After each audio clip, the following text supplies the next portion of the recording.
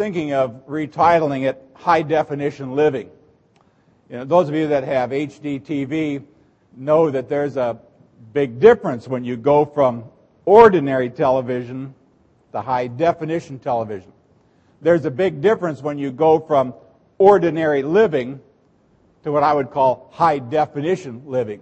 And high definition living really implies that you have some working wisdom at work. Now, if you want to be overcome with the notion that life is pretty meaningless, it isn't hard to do. In fact, I'm going to tell you how to do it. If you want to lead a meaningless life, let me tell you how to do it. Just tell yourself over and over that this life is all there is. You keep telling yourself that, and I guarantee that despair will pretty much cover you in the next number of days. Now, why is that? Well, the reason is because we were created by God in the image of God, and we were created in such a way that we cannot be satisfied with the material, just the way things are. We have this spiritual vacuum inside. Somebody said we're created with a God-shaped piece missing.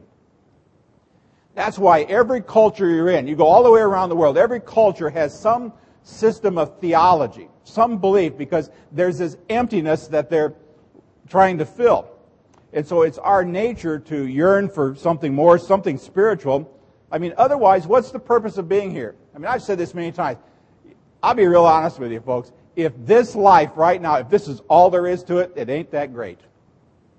It's okay, but it's not. I don't really know if it's that much to get excited about, if this is all there is. See, Paul actually argued that point. He said that if this world is all there is, then Christians are fools, and we should be pitied above everyone else. You believe that? If this world is all there is, then Christians are a bunch of idiots. And he said we ought to be pitied more than anybody else. He said, if, however, there's more to our existence than the eye can see and the hands can touch, then those who are most to be pitied are those who spend their time on lives obsessed with material stuff, but not focused on heavenly things. See, in the end, if all you're going to look for is material stuff, at the end of your life, all you have to show for yourself is maybe a little land, a house, some money in the bank, nice lawn, a photo album of some good vacations, maybe a timeshare or a condo someplace or a car, or a whole bunch of family portraits in the hall, and that's about it. But yet some of you are probably thinking, that wouldn't be bad. That wouldn't be bad. Sounds good to me. Now, I'll tell you that although there's absolutely nothing wrong with the stuff I just gave you, the tragedy is most people in this world settle for that. They overlook the fact that life offers a whole lot more than that list. Maybe you've seen that bumper sticker. It says, he who dies with the most toys wins. You've seen that one? Well, the reality is he that dies with the most toys still dies. That's the real story.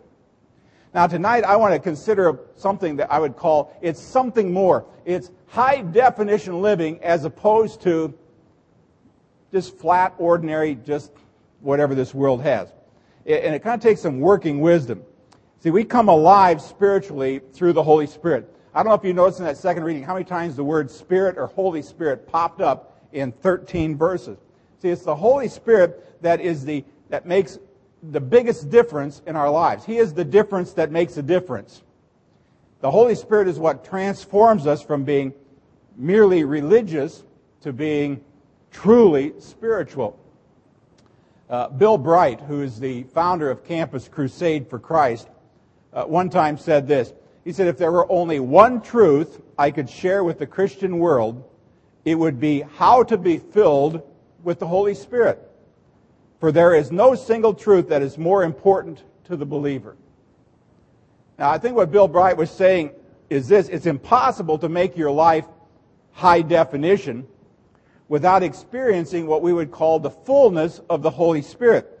And so if your life is living in black and white, the Holy Spirit can turn it into living color. So tonight, just based on this text from Corinthians, I want to talk a little bit about how to experience the fullness of a Spirit-filled life. And there are really three things that I want to mention tonight. First of all, Paul commands here in this text. He said, learn more about the Holy Spirit. Isn't that what he said? Verse 1. Now, about spiritual gifts, brothers, I don't want you to be ignorant. Someone wrote a book a number of years ago. It's called The Forgotten Part of the Trinity. And the whole thrust of the book was we talk a lot about Jesus. In fact, probably 90% of our talk is all about Jesus. Jesus died, Jesus saved us, Jesus did this, follow Jesus, be a Christ, blah, blah, blah, blah, blah, blah. And then we talk a little bit about God, how God created the world and God does this. But sometimes we don't ever talk about the Holy Spirit, except when we get to the end, in the name of the Father, Son, and the whole, and it's like, oh yeah, and by the way, the Holy Spirit. Amen. It's like we're not really tapping into the whole Trinity. Paul says, now about spiritual gifts, I don't want you to be ignorant. Now that word spiritual gifts is a Greek word which is pneumatikon. It means literally things of a spiritual nature or things belonging to the Spirit. So what Paul is saying is, don't overlook the spiritual side of life. Don't be ignorant about what the Holy Spirit, the role the Holy Spirit plays. Now, I've recognized in my life that there are generally about two mistakes that people make when it comes to spiritual things. One mistake is to completely disregard spiritual things altogether. You know, people will say, well, if I can't see it, I don't believe it. That hocus pocus, spirit stuff, don't want anything to do with that. That person tends to focus on the world. It rejects, or at least is uncomfortable with, anything that has to do with the supernatural. This person is likely to say, why pray for God to help me? I can get more done by just rolling up my sleeves and working hard. And this kind of a person is, I suppose, could best be defined as a practical atheist. There's an interesting book, by the way. You ought to read that one, about practical atheism. A practical atheist is really a person who claims to believe in God, but there's nothing in their personal life that shows any sign of a spiritual pulse. Now that's one extreme. Don't want anything to do with supernatural. The other mistake is to embrace everything related to spirituality without any discernment or any spiritual perception. That's why you watch enough talk shows on television. There are countless pseudo-spiritual self-help wackos. Wacko is, I think that's Greek, isn't it? Is that Greek, Mark? Wacko? Yeah. But there's pseudo-spiritual self-help wackos who talk about God. They do all of this kind of spiritual kind of stuff, but there's absolutely no biblical substance to what they're saying.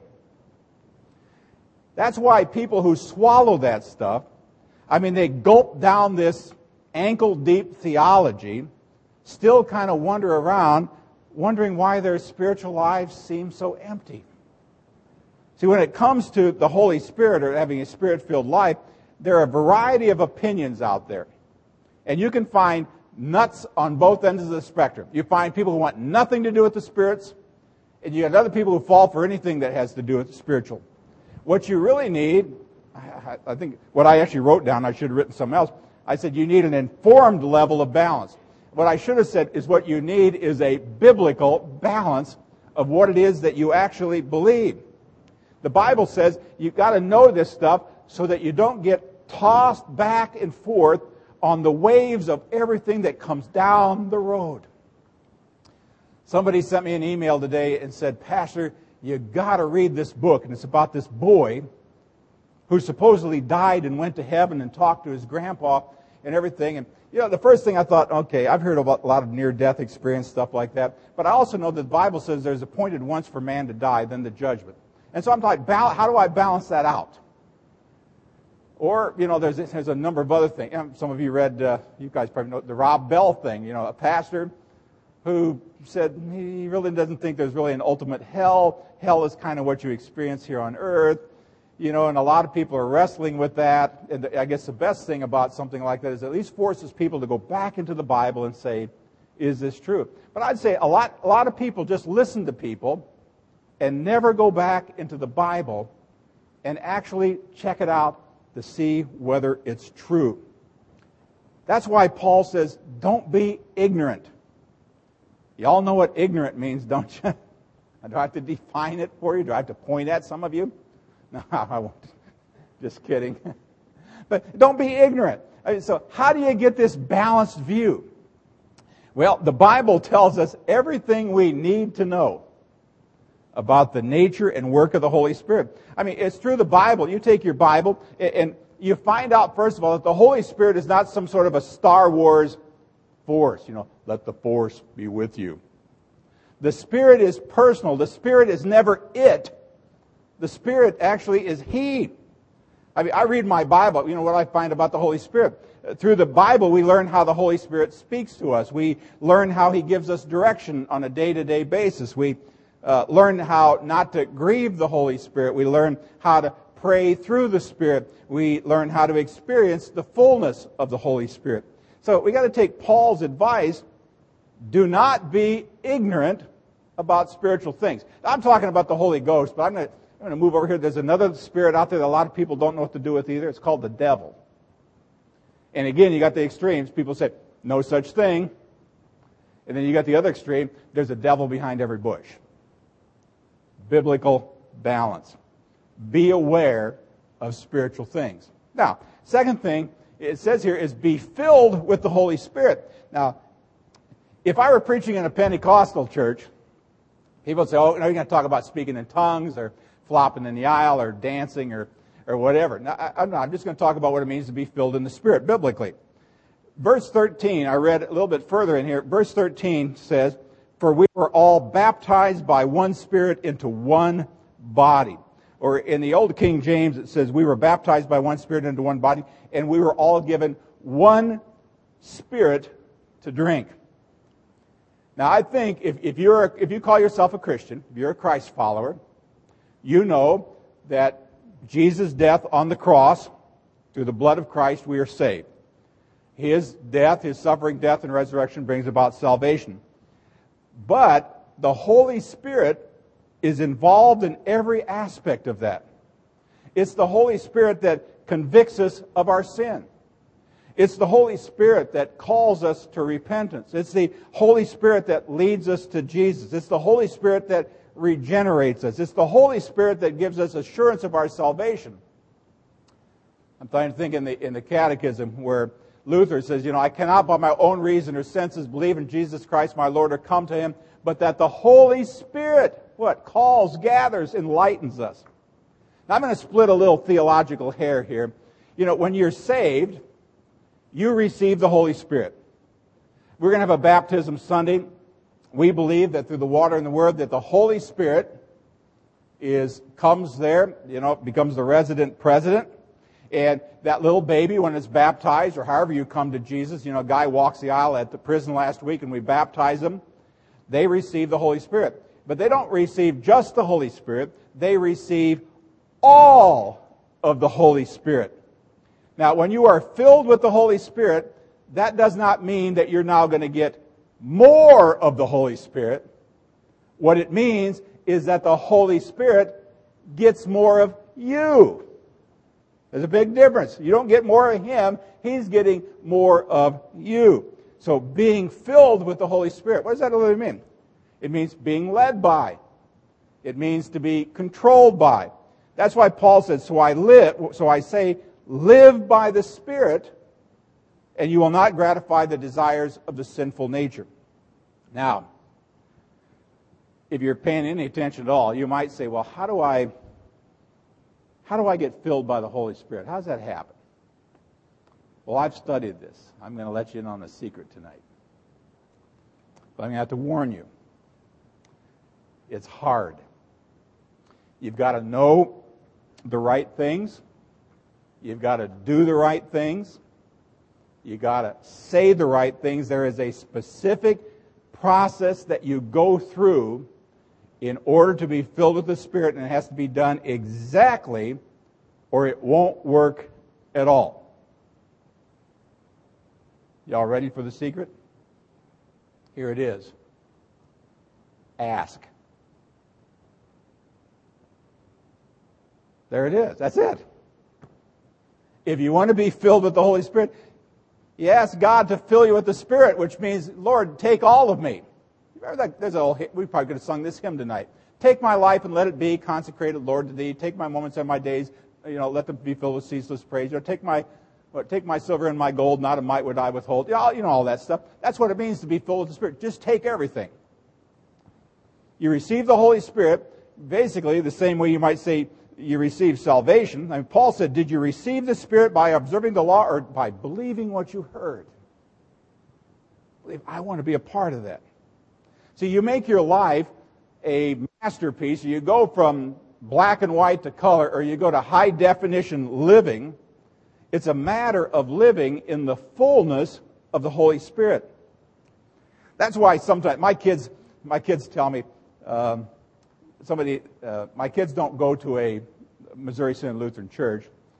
They were going to a Baptist church for a long time, fellowship, and both of them, they've all changed to another church.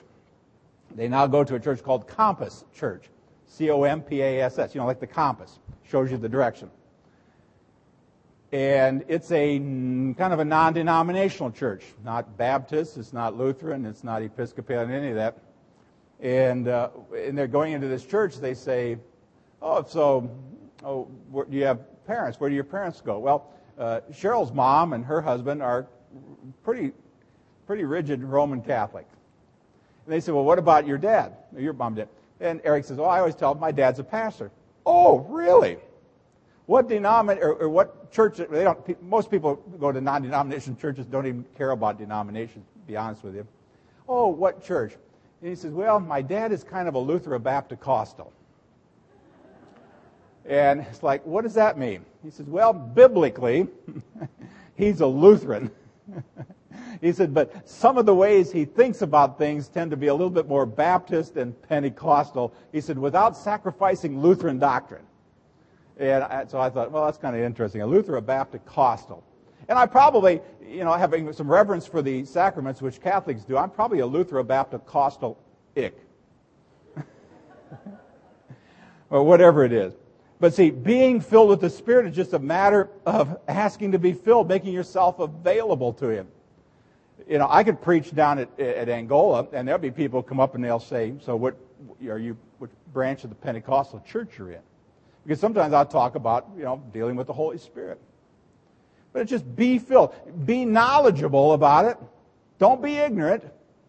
But then be filled, which is a different way of say, here I am, all of me. There's a third part of this that Paul's talking about. He says, discover your spiritual gifts and use them. Now, down at verse 7, that's why I read you a few extra verses, it says, now to each one, the manifestation of the Spirit is given for the common good. It's an interesting verse. Now again, if you're a Christian sitting here tonight, guess what? The gift of the Spirit has been given to you. The manifestation, you got spiritual gifts. And in this section of Corinthians, Paul actually lists, I read some of them to you. He mentions several gifts. For example, wisdom. The spiritual gift of wisdom. There's the spiritual gift of knowledge. And guess what? There's a difference between wisdom and knowledge. If I had my grandpa here, we could have a stark, you'd know what it was. I probably have the knowledge, but my grandpa had the wisdom. He stands outside and goes, going to rain in 10 minutes, and it'll come out of the east. He knew when to plant potatoes, like after Good Friday, he had this wisdom about him. Then it talked about the spiritual gift of faith. Now, it's not saving faith, but do you know some people who just absolutely, positively believe? They believe in God for everything. Okay, we all got saving faith when we're Christian, but some people just seem to have this, man, by golly, God's going to come. Gifts of healing. That's a spiritual gift. Some people have that gift. Prophecy. And then he says, interpreting tongues. Understanding what people are saying when people speak in tongues. Now, unfortunately, we often get distracted by what we call these sign gifts or these special gifts. Because when I was in Africa, and these guys would come up and they said, I said, what can I pray for? They said, we want the gift of the Holy Spirit. I know exactly what they're asking for. They want me to pray that they receive the gift of the Holy Spirit so that they can speak in tongues, interpret tongues, heal people, whatever. Well, it's much more than that. People get kind of hung up on that kind of stuff, and they miss the point. The point is that when you become a Christian, we all receive certain spiritual gifts, but they're there to be used to serve one another. If you're not using them to serve other people, if they're not for the common good, it doesn't make any difference. By the way, that list I just read to you, that's not exhaustive.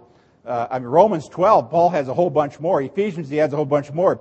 He said your gift might be giving, service, prophecy, wisdom, encouragement, teaching, helping, all kinds of stuff. But the common characteristic of every last single gift is that they build other people up. That's why when I was in a fairly Pentecostal church one time up in Michigan, I went and visited because I was doing a pastor's conference for the Michigan district, and I was sitting about a third of the way back, and as the pastor was preaching, this man in the church stood up and began speaking in tongues. Now, I don't know if you've ever heard anybody speak in tongues, but he stood up and started speaking in tongues, and I sat there and I watched the pastor. And the pastor was looking like this. He was looking all around the church, and he finally said, "John, sit down. No one knows what you're talking about." It was not for the common good.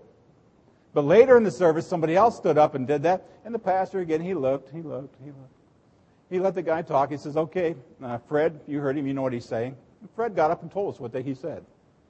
Again, so it made it for the common good. Now, the question is, it's the manifestation of the Spirit is given for the common good. Now, what gift has God given you?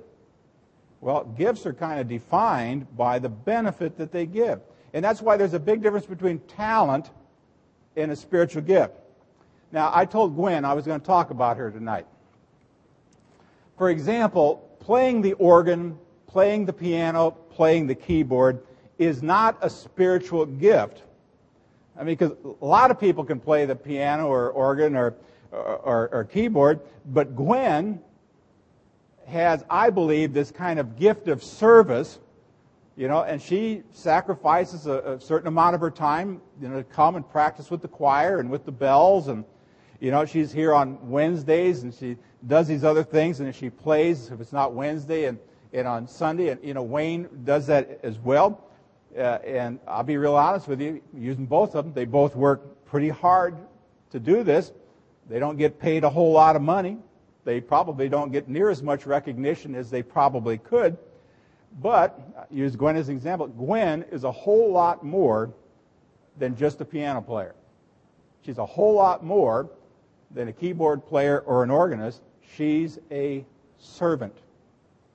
Her spiritual gift probably is service. She enjoys doing it. I'm assuming you enjoy it, Gwen. Nod your head. Okay. And her musical ability gives her the opportunity to practice her spiritual gift. And I'd suggest that if she were suddenly, for some reason, unable to play the keyboards or something, she'd probably find another way to serve. So you don't really need talent in order to be gifted. The Spirit is giving you a gift that you can use to build other people up. When I was teaching at Hong Kong International School, I went to check my mailbox one day, and there was a note inside, and it basically complimented me for something I had done, and it was signed Barnabas. Well, I don't know anybody named Barnabas. In fact, I went and looked at all the teachers. We had, you got almost 2,000 kids. You got like 100 and some teachers. I was looking for somebody whose first name was Barnabas or last name. Couldn't.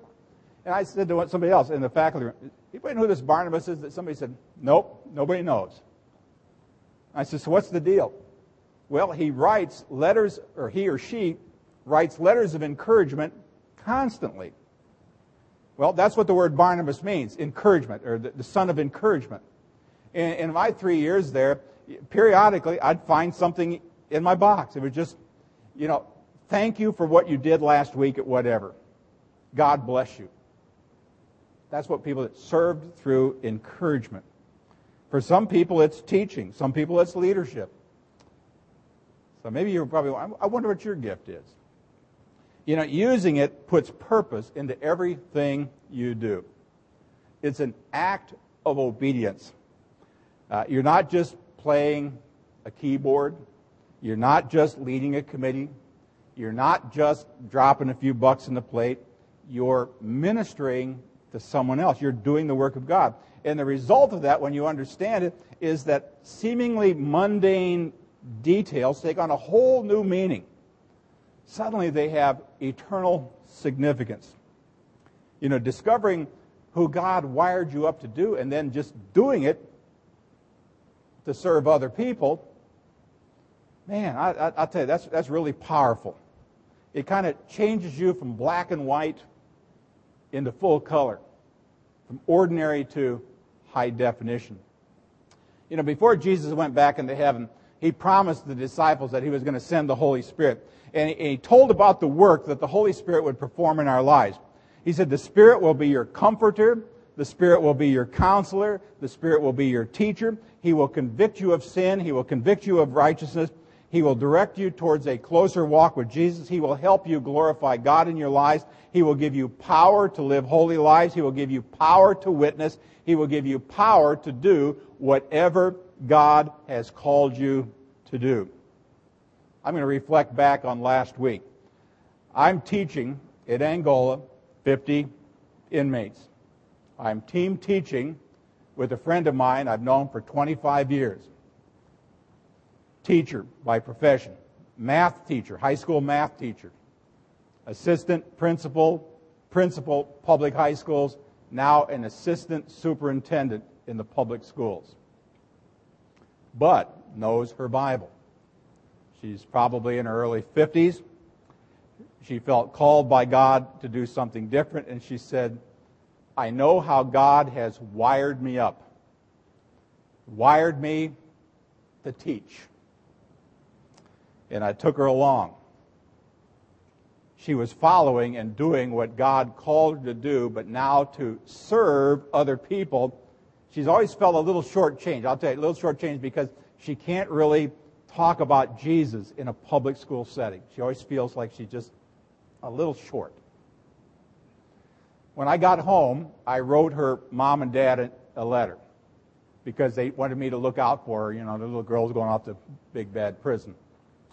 And I wrote and I said, you ought to be proud of your daughter. It was really a privilege to teach with somebody who was so well organized, such a great teacher, knows the Word, just did an outstanding job. The guys really loved her. Well, I got an email back today from her dad. He said, something's happened to our daughter. Because she said this was the most significant experience she's ever had in her life. This was the first time she ever felt totally gathered by the Spirit and used. Now that's pretty powerful. But that can be anybody. I think any of you that when you finally figure out what God has wired you up to do and you end up doing it, I can't think of anything better in life. See, God asks, I just say ask God to fill you with the Holy Spirit so you can just use the gifts that He's given you so that you can build up other people and at the same time glorify God. That's living in the fullness of the Spirit. That is what I would call high definition living. Well, as we gather our offering